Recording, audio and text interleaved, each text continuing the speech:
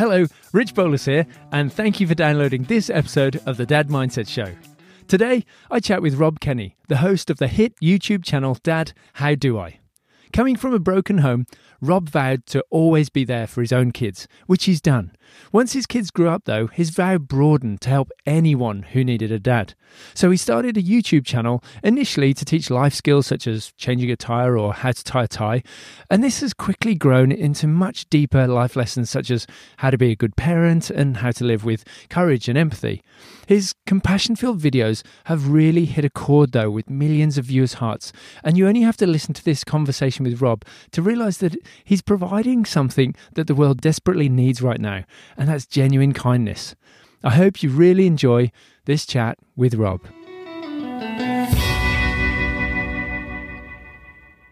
Rob Kenney, welcome to the show. Yeah, thanks for having me on, Rich. Now, Rob, I've got to ask, what inspired you to start your YouTube series, Dad, How Do I? You know, there's so much where do I begin? I don't know. I think because, you mix in a little of my backstory of, not having a dad there for an important part of my time. And then also, raising my own kids, and came to a point, because of my backstory of my dad not being there, choosing to leave when I was 14, I determined at a young age that was my goal. That was my goal in life, was to hang in there and raise good kids. So I married well. And then, people go through a midlife crisis. And I kind of even more so went through a midlife crisis of, wow, I've accomplished that. I think my kids are great. They're adults that I love to be around, and, they're my peers now. But now that goal's done, I was a little bit, again, I think everybody goes through a midlife crisis in a sense where, okay, now, what am I going to do now? But it really hit me hard because that was my goal and I accomplished it. And so now I feel like I've got an opportunity to continue that goal with my internet kids. Yeah. And I love the way you call them internet kids. You've got your two biological kids, but how many internet kids do you actually have, Rob? Yeah, so we're right close to 3.4 million now, and it's all over the world. It isn't U.S. The tricky part, I can't speak to everybody. I can only speak with my own personal experience. My wife is Filipino, though, so I do get some of her culture mixed in to my life, but. Trying to be able to be a dad to people in, the Philippines and in Africa and in Brazil. I've got a big, just recently this morning, something must happen in Brazil because now I'm getting comments, love you in Brazil. We love you in Brazil. Okay. Thanks. That's, and Australia early on, when I first, before it really went viral, for some reason, I had a following in Australia. Yeah, it's funny you say love, like people saying they actually love you, because you pour so much of that back into the videos, and like it's, I think what comes through is how much you obviously care about the people that you're creating these videos for, and I think that's fantastic, Rob. Now, before we go on though, I've got to ask, because it's part of every video that you do, what is your favorite dad joke? It's hard to narrow it down because there's been a couple that have come across my across my plate, I guess, recently. But I still like the one where an antenna and a satellite got married. The wedding wasn't much, but the reception was incredible. I'm totally going to use that today on the kids. Like it. So, what's been the hardest video to actually make for you? I mean, just before you go into that, how many videos have you actually made so far? I don't actually keep track. I've been told it's over 70 now. So, I don't know exactly the number. I don't get into the analytics a whole lot other than to go, wow, I got kids everywhere, Ireland and Germany. And it's crazy to actually look at, all the statistics that you can see. So as far as, the hardest one, I don't know what the hardest one is. I think probably the one on integrity. I talked about integrity, and I talked about how men tend to run after shiny objects because I want to be sensitive to my younger audience, and so I talked, in vague terms about certain things. And, I think every time I put out a video, I go, what am I forgetting? is there, and then when I put it out too, I'm like, oh, that's right. I should have included that, but now it's up. What do you do? So I try to do my research. But I also, it's been a very busy year because I'm still working. I haven't left my job, my regular job. And so I'm doing that. And I was writing a book and, trying to put up videos and having sponsorships reach out to me and doing interviews. And so my plate is pretty full, trying to stay on top of everything. So it's a little bit difficult. I do feel like, when I put that video out, I got to make the time to make sure it's quality, because if it's going to live on my channel. Yeah, and that really comes across, because I remember one video you did where there's a plane flying over the top and the guy in the garden next to you with a buzzsaw, and you're like, oh, I'm really sorry about this, but I just got to fit it in because I just don't have much more time.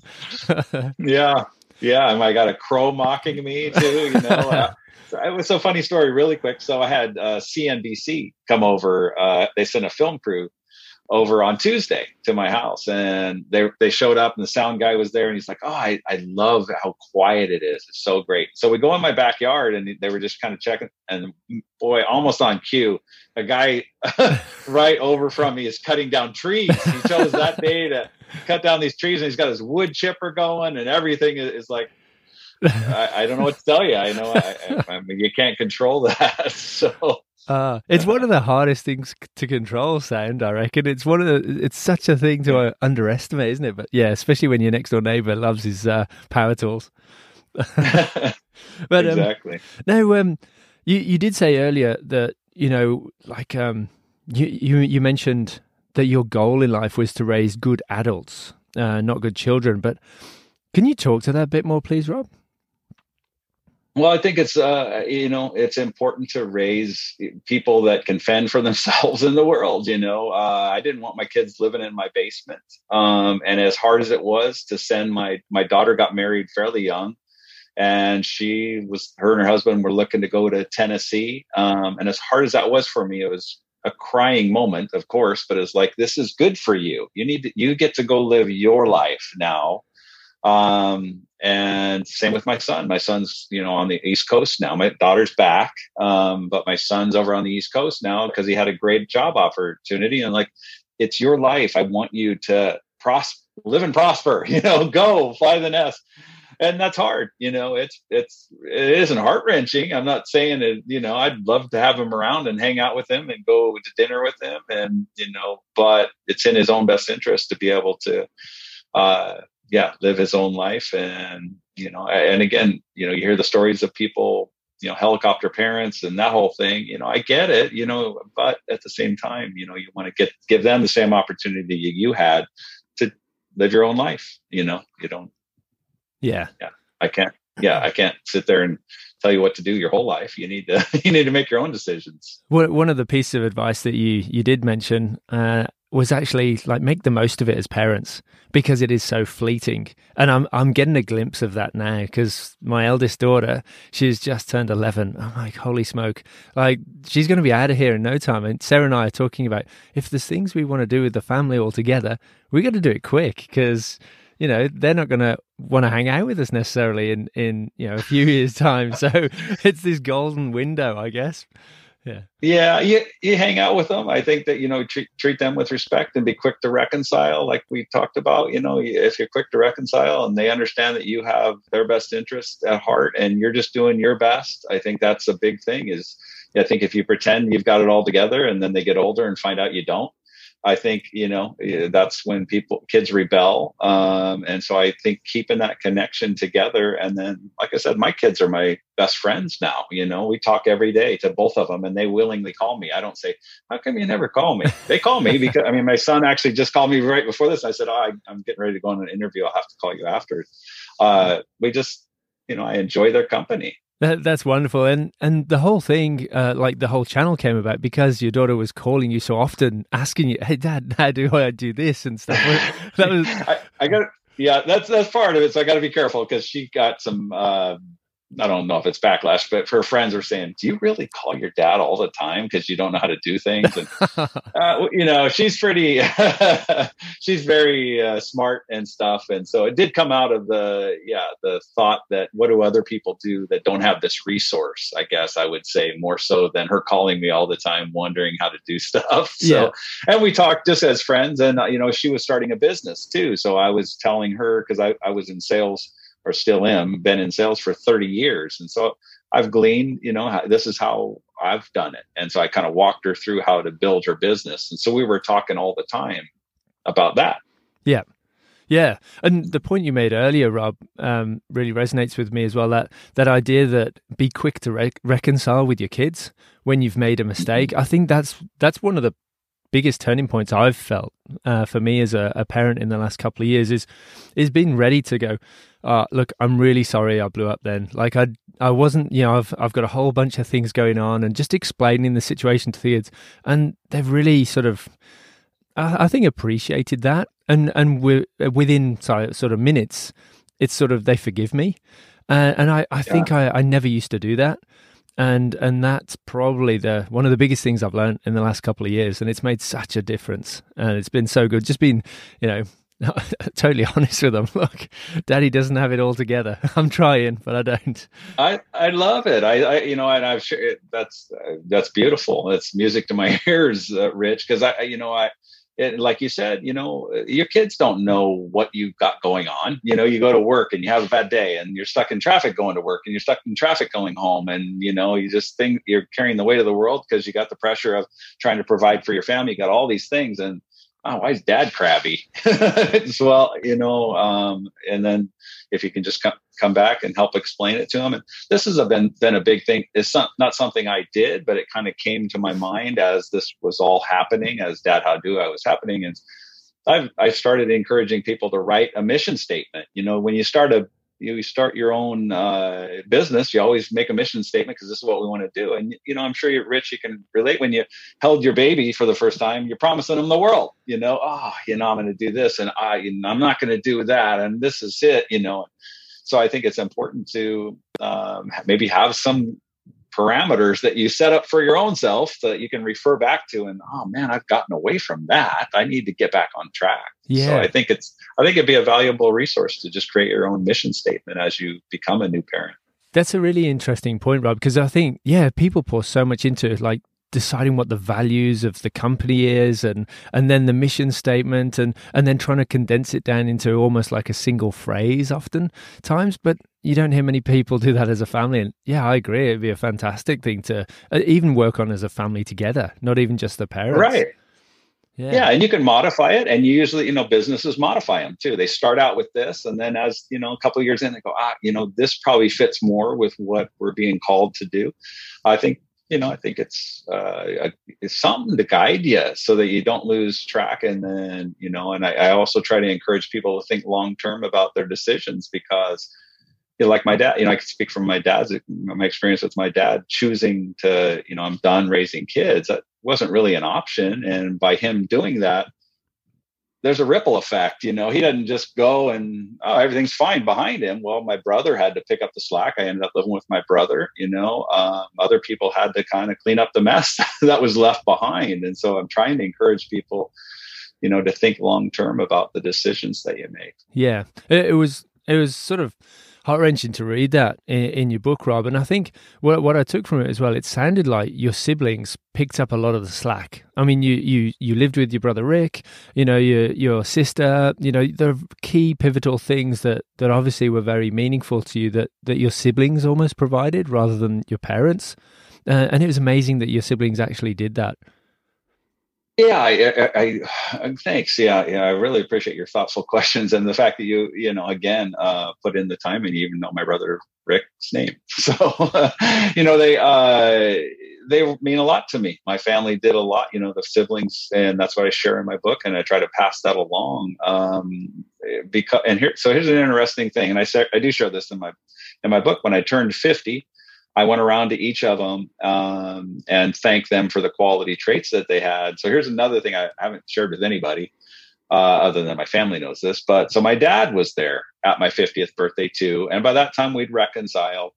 And my dad was there, and I went around to each of the siblings and thanked them for what they did. And then my oldest sister, Mary, said, "And what about Dad?" Because I didn't have anything for my dad prepared to say. And I said, I just want to keep this about the siblings. I wasn't trying to slap my dad in the face or anything. I just was trying to recognize my siblings, because, my dad, again, not trying to hold it over his head, but he did make the choice to leave at a pretty critical time in my life. Yeah. Yeah. It's really interesting. I mean, I was reading through the comments on your channel and so on, and it's really touching, because there's such a spread of heartwarming and also harrowing stories in the comments sections. Do any particular stories spring to mind?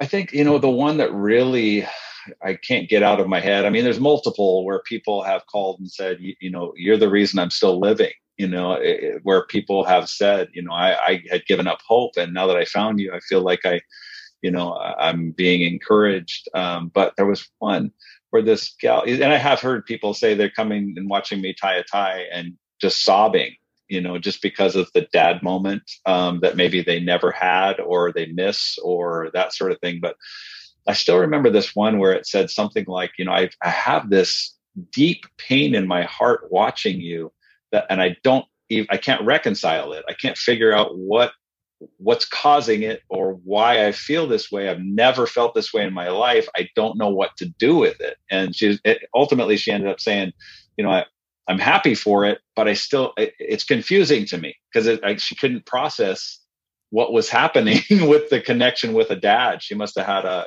horrible dad, or never had a dad. I don't know. Yeah, and that's definitely what seems to come through on a lot of the ones.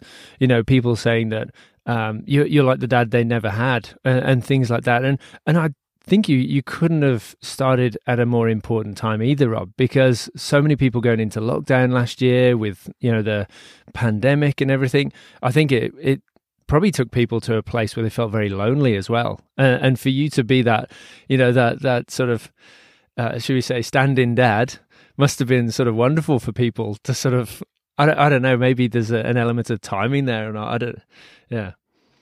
I think it was, and so here's something a little bit interesting with it. When my daughter was encouraging me to do this, she was also saying that from her perspective, she said, I think people are tired of hearing from celebrities, that are in their gated communities that they can't relate to. She said, I think people would probably enjoy hearing from a dad. So she was the one that kind of pushed me to go ahead and do it. She said she had watched Jimmy Kimmel put together a bike or something just for like 30 minutes. He's putting together his bike for his kid. I think it was just because of the sense of calm and the sense of, just feeling like it was a safe place. And so I think you're right. I think because of the pandemic, I think I've used the term perfect storm, but then it makes it sound like maybe I planned it. I didn't plan, I didn't plan to switch careers. I didn't plan to become famous. I didn't plan to, any of this. But I think the timing I think my daughter was onto something as far as,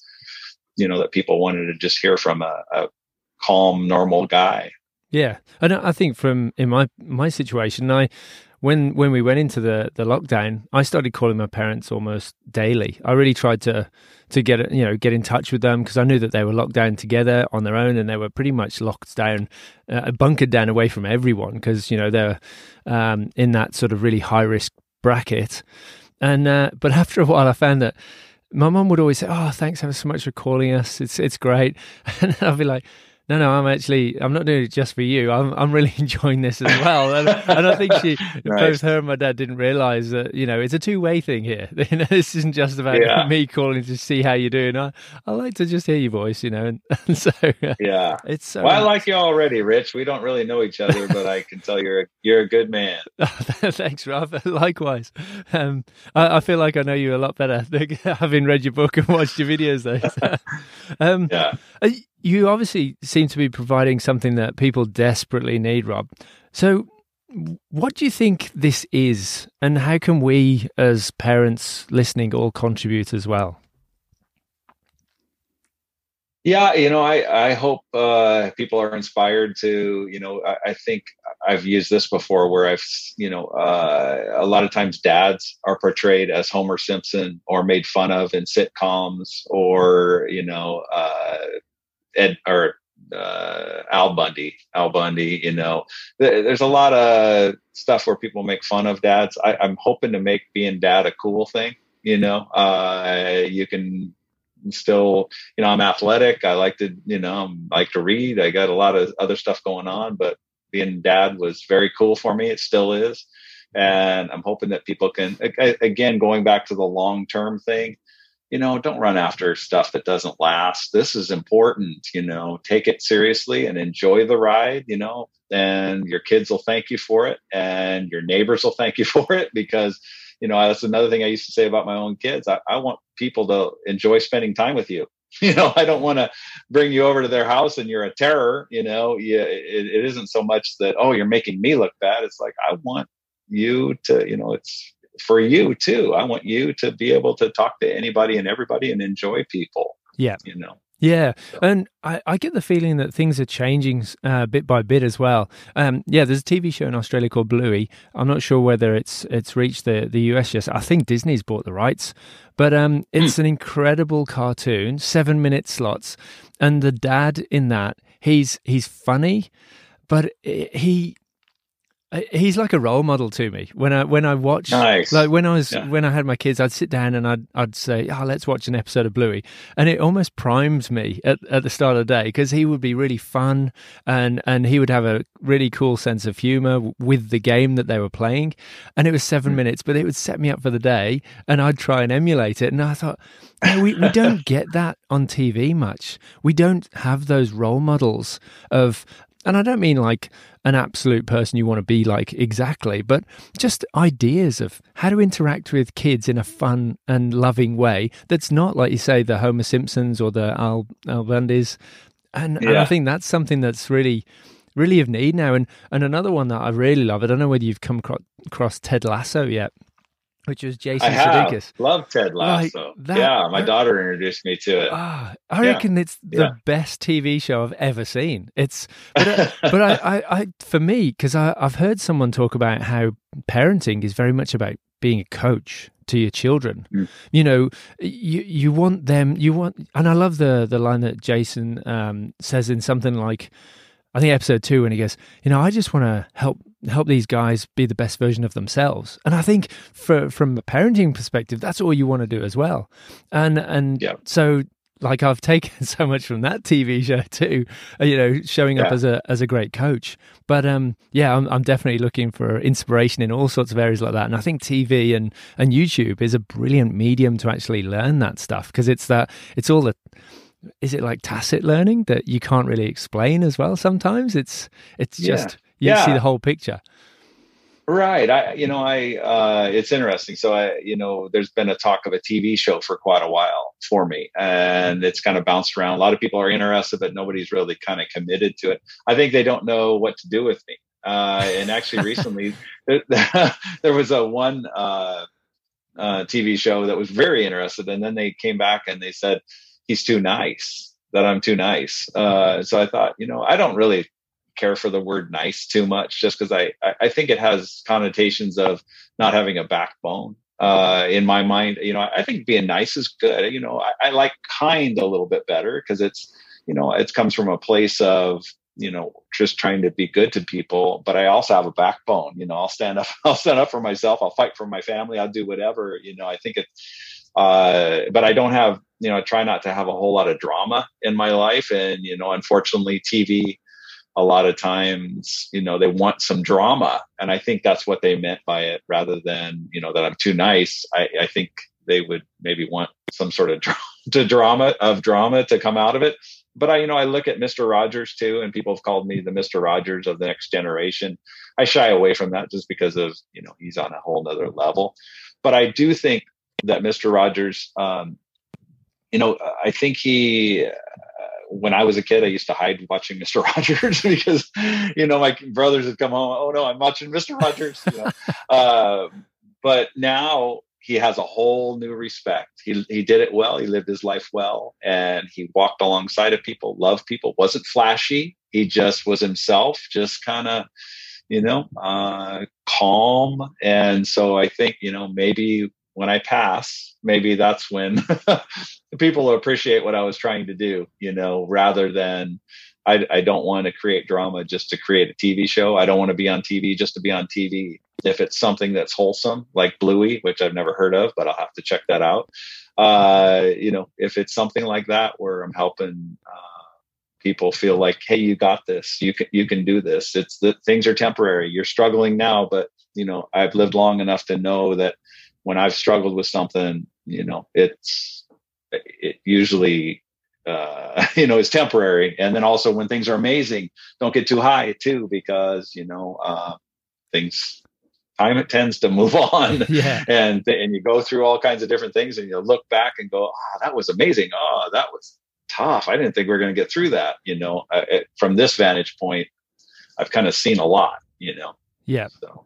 And maybe it is. Well, actually, when people say you're nice, I actually think it comes from, like, it seems that you're just incredibly authentic, and what you see is what you get. Because when you say at the end, like, I care for you, you got this, I love you, like, that seems totally genuine. And I think that's probably what is something that people just aren't used to, because I think the whole system seems to be set up in a way that is skewed towards people at the extremes. And maybe that's, but, and I love what you say about kindness as well. And I couldn't agree more, Rob. Like, I had this great interview where the guy had written a children's book, and it said something about, when I was young, I wanted to be this, but now I just want to be kind. And I think it was, and I took that away, and I was like, yeah, when I was young, I wanted to be a truck driver, and now I just want to be kind. And it just feels really nice. Good. It's, yeah. I shared this recently too.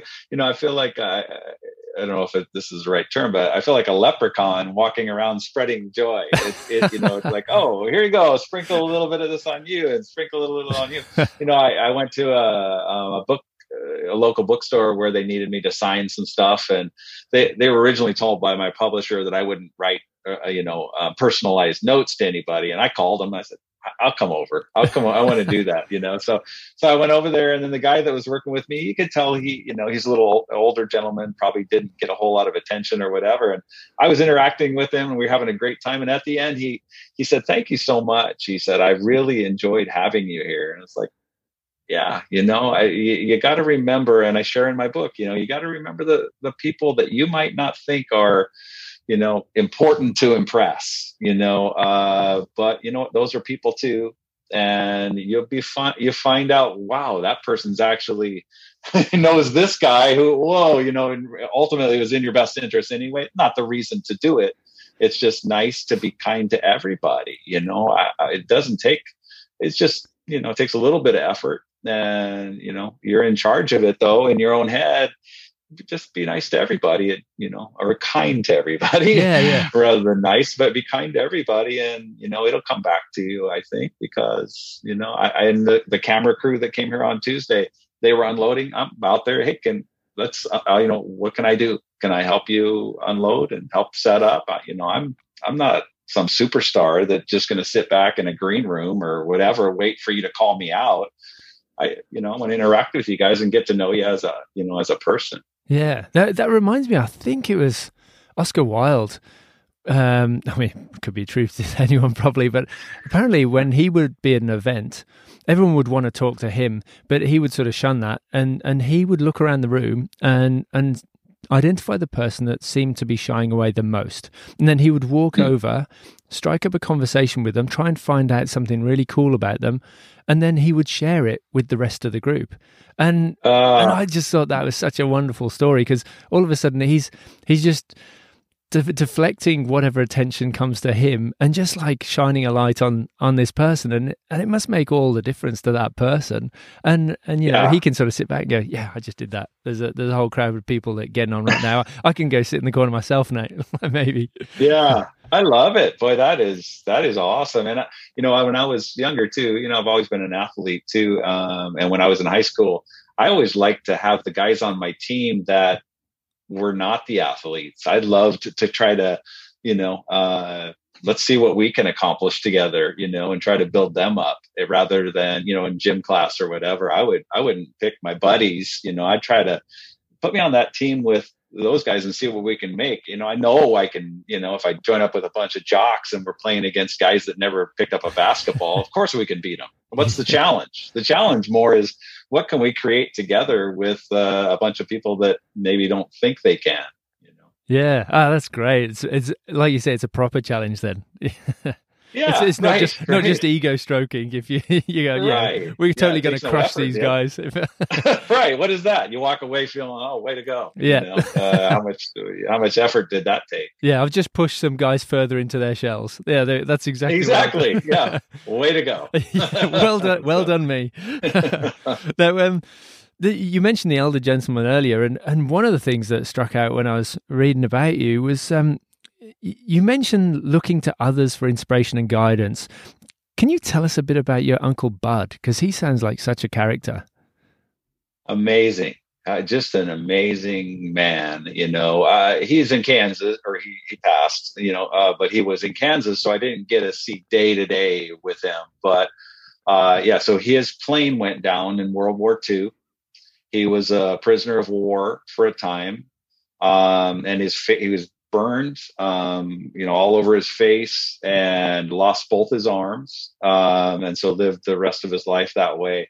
But you never heard him complaining. You'd go into a room and the man would light up the room, and he'd keep you from thinking, oh, I need to feel sorry for him right away. You would never feel that. You feel like, man, everybody wants to be around him. You're just sitting there listening to him. He didn't necessarily go into details about his story. He kind of shied away from that, because I think that was that generation.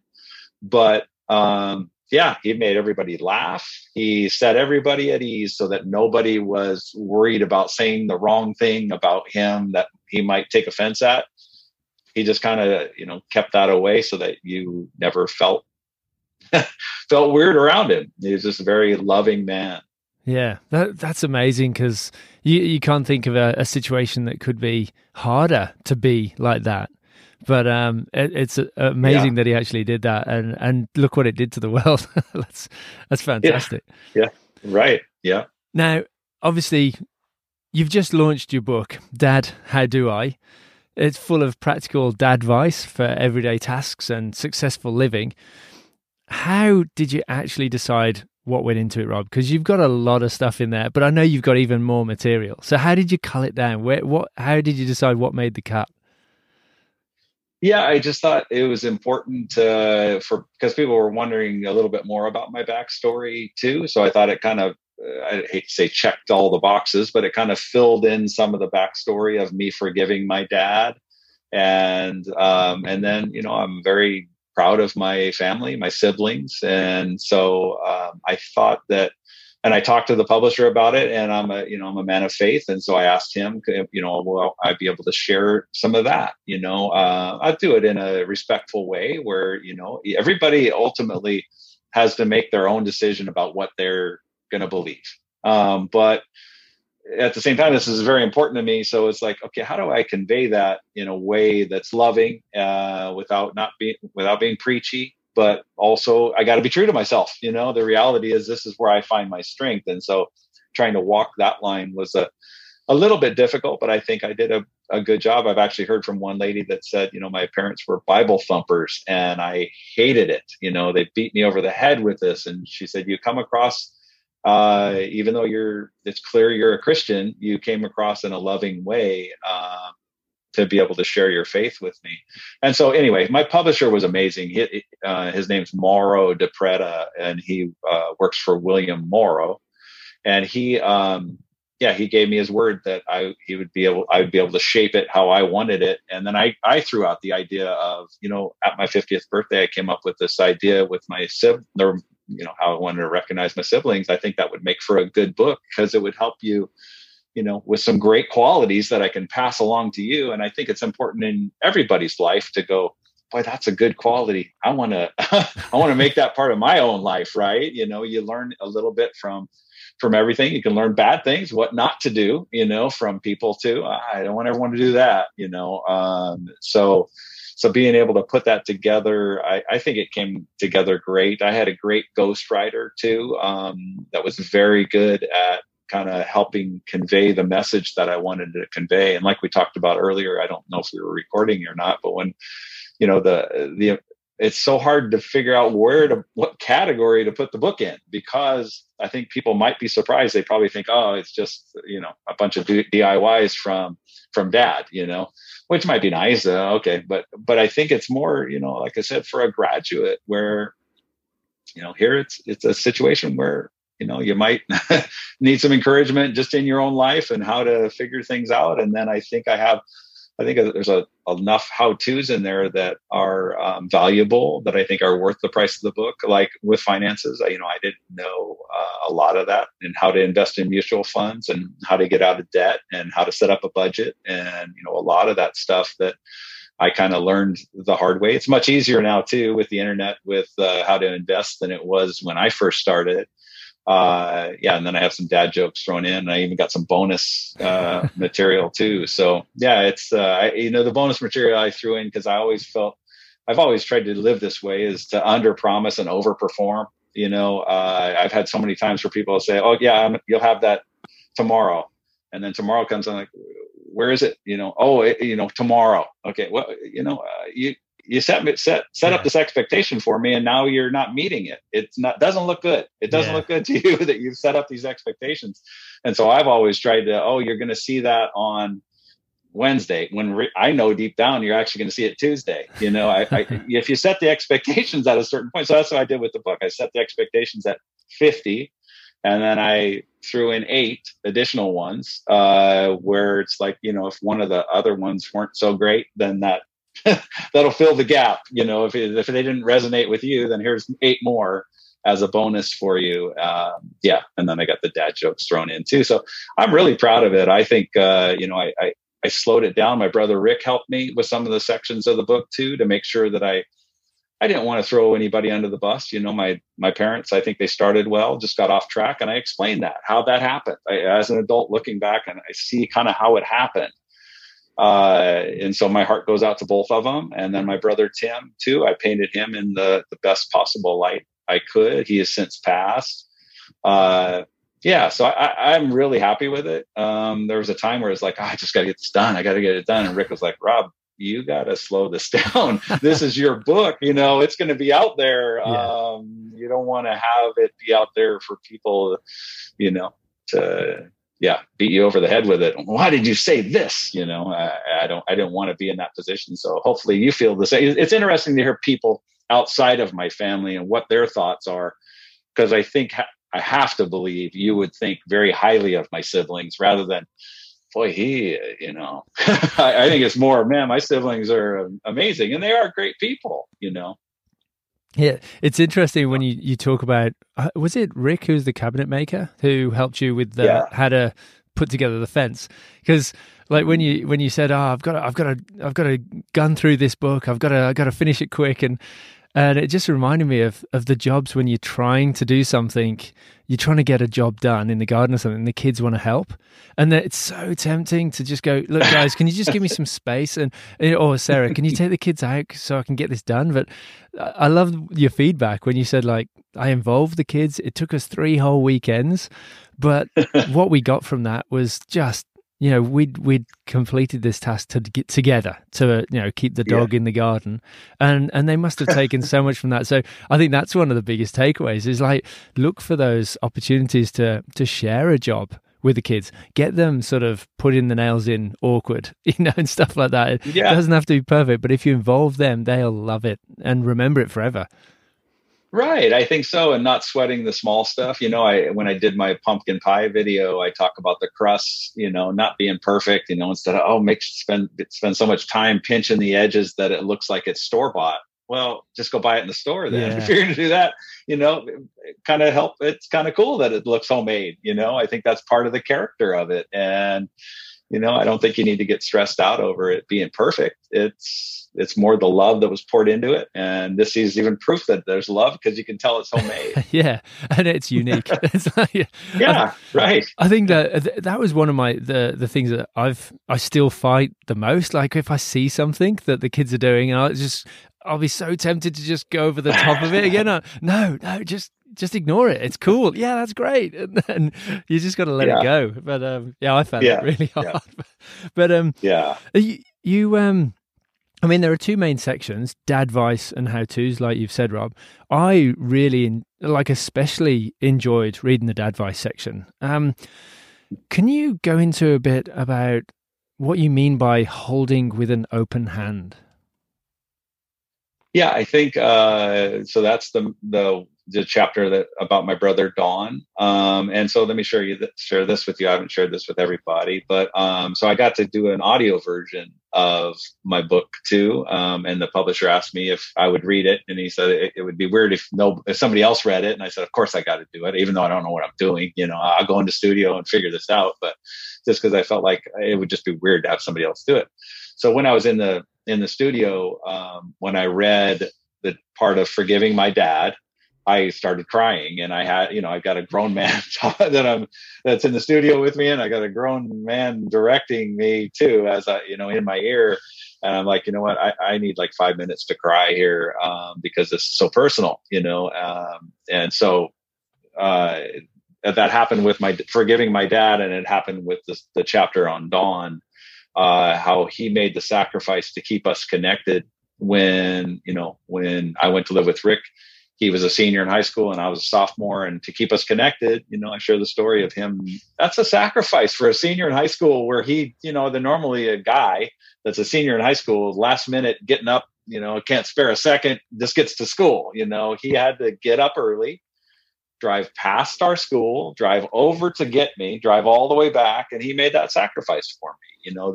That's pretty remarkable. It says a lot about him. And he's lived his life with an open hand, I would say, where he, God can put into it and God can take out of it. And that's kind of what the picture I look at it as is: be generous. You're going to be, people will remember the time when you took the time to, do something, with your money.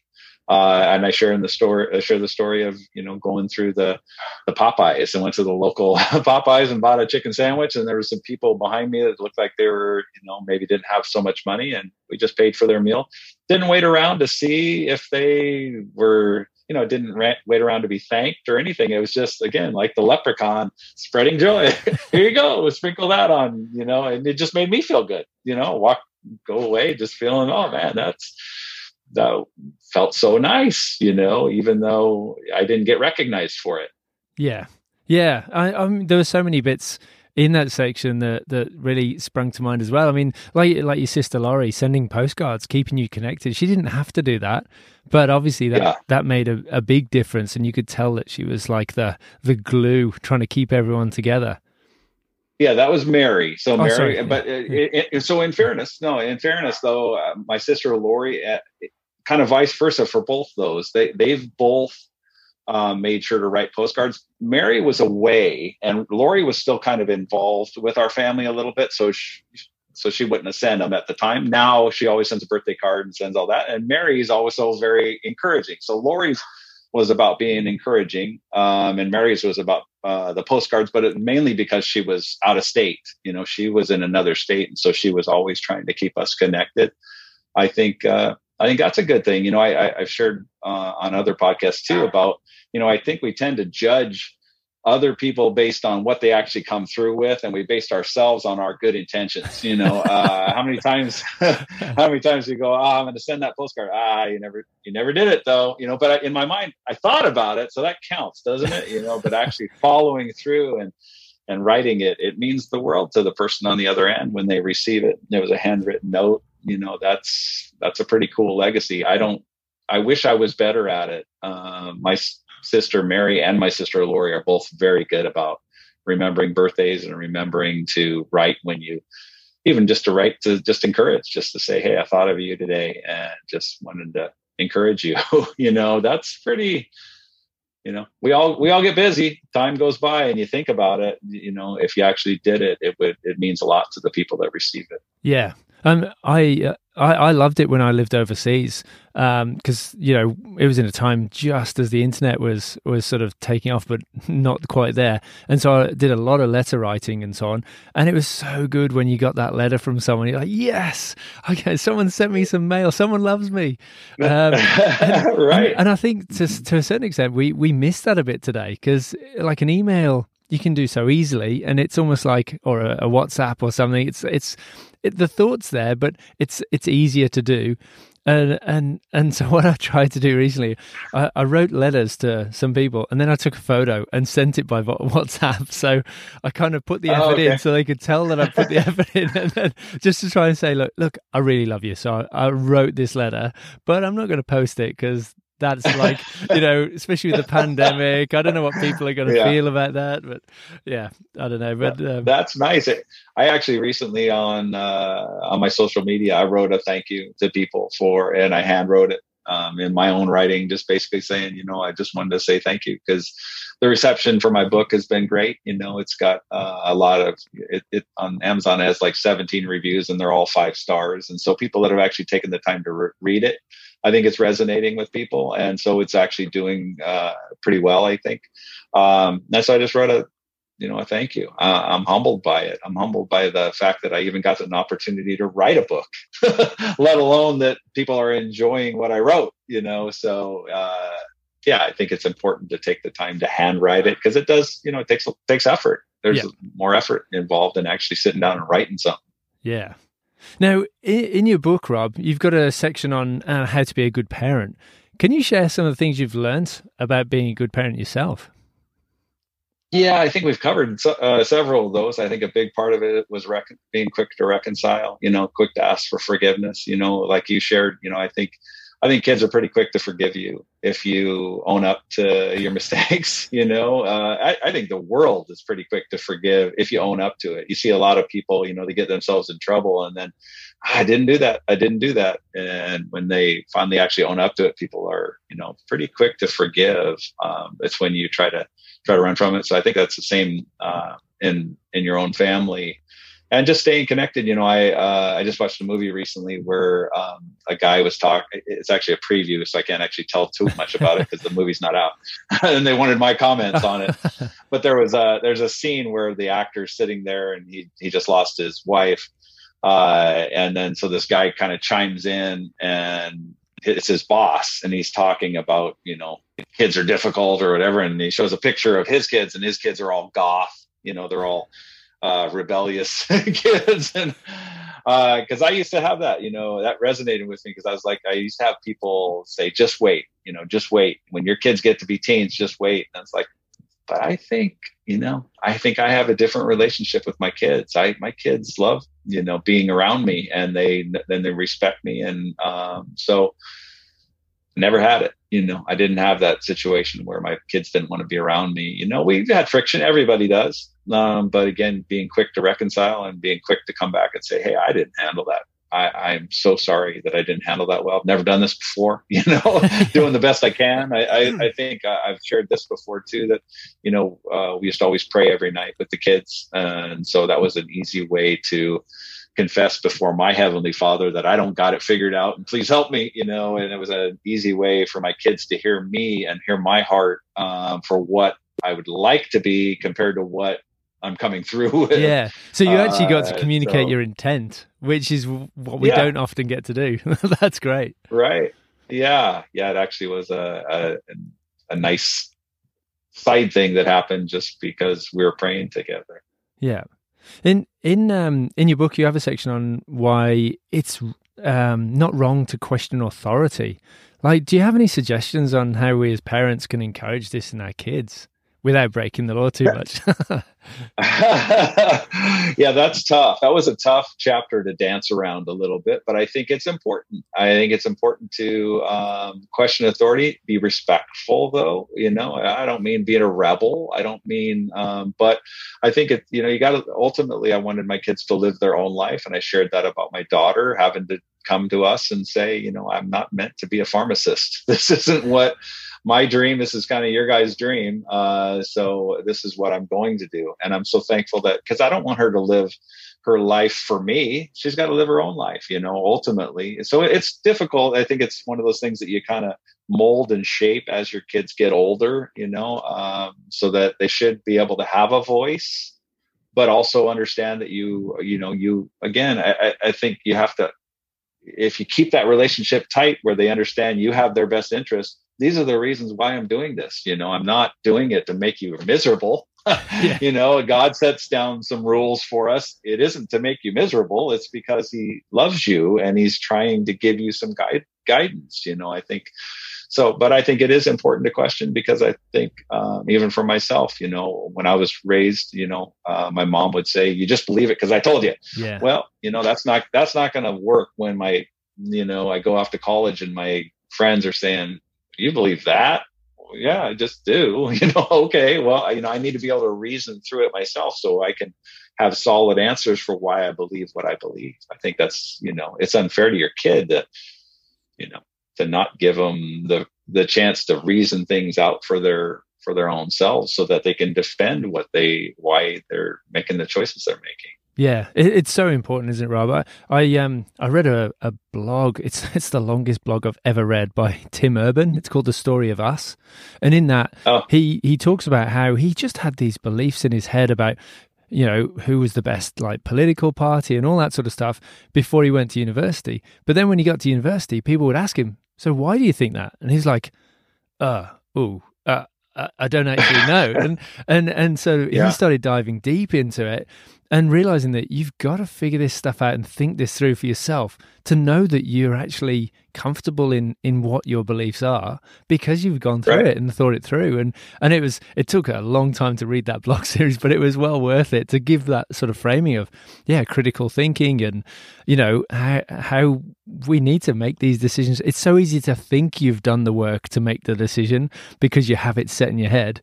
But when someone questions it, you're like, I don't actually quite know why I think that. Right. And that's not, I don't think you're doing your kids any, you're doing them a disservice by not setting them up for, you got to help reason through things, to help them. I think that helps them to be able to, And you see people, I'm just doing this because, that's what I was told to do. But does it make sense to you that you're doing that? Yeah. Why are you doing that? So it's important. I like to think owning that you don't know as well is quite good with the kids. There's so many times when it would be so easy to just go, it's this or that, just because you're busy. And I've actually found it so much more fun to go, I don't know. Let's have a look. Let's dive in. What questions can we ask the interwebs to try and come up with an answer for this? And do we trust that? What do you reckon? What's your call on this? So it's actually more fun when you try and figure it out together. Yeah. No, I love that. That's great. Now, can you describe, you also go into things like how to be good to yourself. Can you describe your thinking around that, Rob?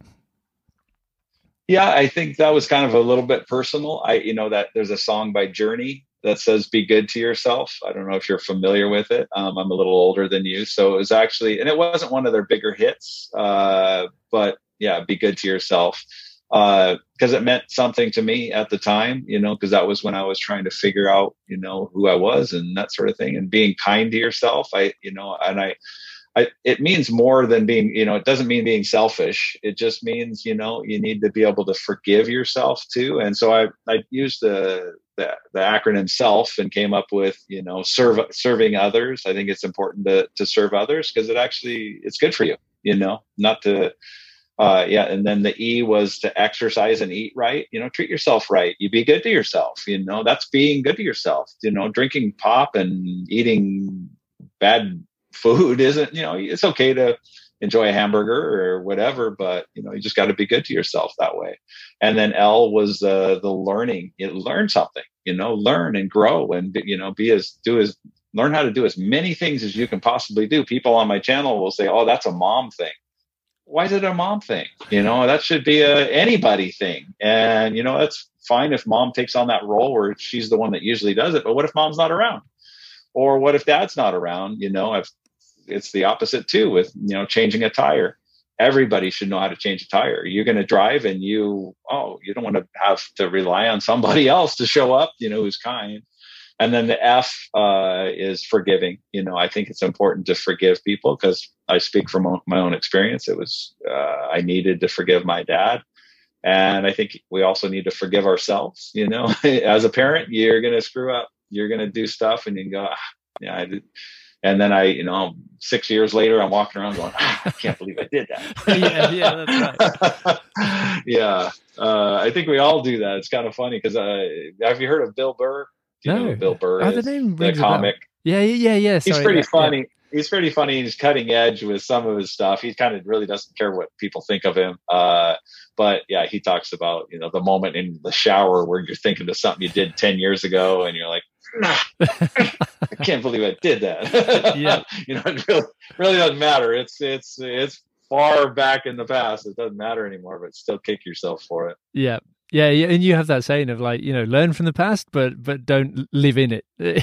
Yeah, well, it's the scene from The Lion King where Rafiki hits Simba over the head, and he says, what was that for? Doesn't matter. It's in the past. Yeah, exactly. I love that. Now, one of my friends recently had a baby. I mean, what advice would you have for him, or for a parent that's just had a baby for the first time? Yeah, I would go back to the mission statement thing, right now where emotions are raw, and you have that baby with you, write down how you're feeling right now so that you can refer back to it, when things get, because each stage is a little bit different. I think it's important. A few nuggets that I will throw out there. I think it's important to give your kids boundaries, because I think kids thrive with boundaries. People think, just give them freedom to do whatever they want. You know what? Kids don't thrive in that. They actually thrive in boundaries. It's been proven. I like the analogy of, driving across if you picture yourself driving across a very high bridge. I'm scared of heights myself, so just on an aside. But if you picture yourself driving across a very high bridge without those barriers, you never hit the barriers. Some people do, of course, but it's rare that you would hit the barrier. But you'd never drive across that bridge without those barriers there. You wouldn't do it. I wouldn't. Knowing those boundaries are there, I think it's important. And then forgiving too. I think it's just important to stay in contact with your kids, like we've talked about already. Yeah, and like you say, forgiving yourself as well as I think that's something that I've had to work on quite a bit. Yeah, I think we all struggle with that. Now, Rob, I really love what you're doing. The world needs us all to step up and be kinder, both to ourselves and to each other. So thank you so much for being such an inspiration, and thank you for taking the time to share your thoughts with us today. Yeah, thank you so much for having me on, Rich. I appreciate it. It's been fun. Thanks ever so much for listening. I hope you enjoyed that conversation with Rob as much as I did. If you'd like to find his book or YouTube channel, just search Dad, How Do I in Google. I must say, I really enjoyed reading Rob's book, and I wish I'd had a copy when I first went to uni. Not because my parents didn't teach me things, they did a great job. It's just that the book has tons of great insights and advice for making your way in the world all in one place. And it offers advice from a place of such genuine love and care as well. Anyway, I'll put some links in the show notes at thedadmindset.com. Also, if you do make the cookies from Rob's mom's Christmas cookie recipe at the back of the book, be warned, they are ridiculously Moorish. I think I knocked off about 7 or 8 other things straight off the baking tray. Well, that's all from me. I hope you stay safe and sane, and until next time, enjoy your caffeinated beverage.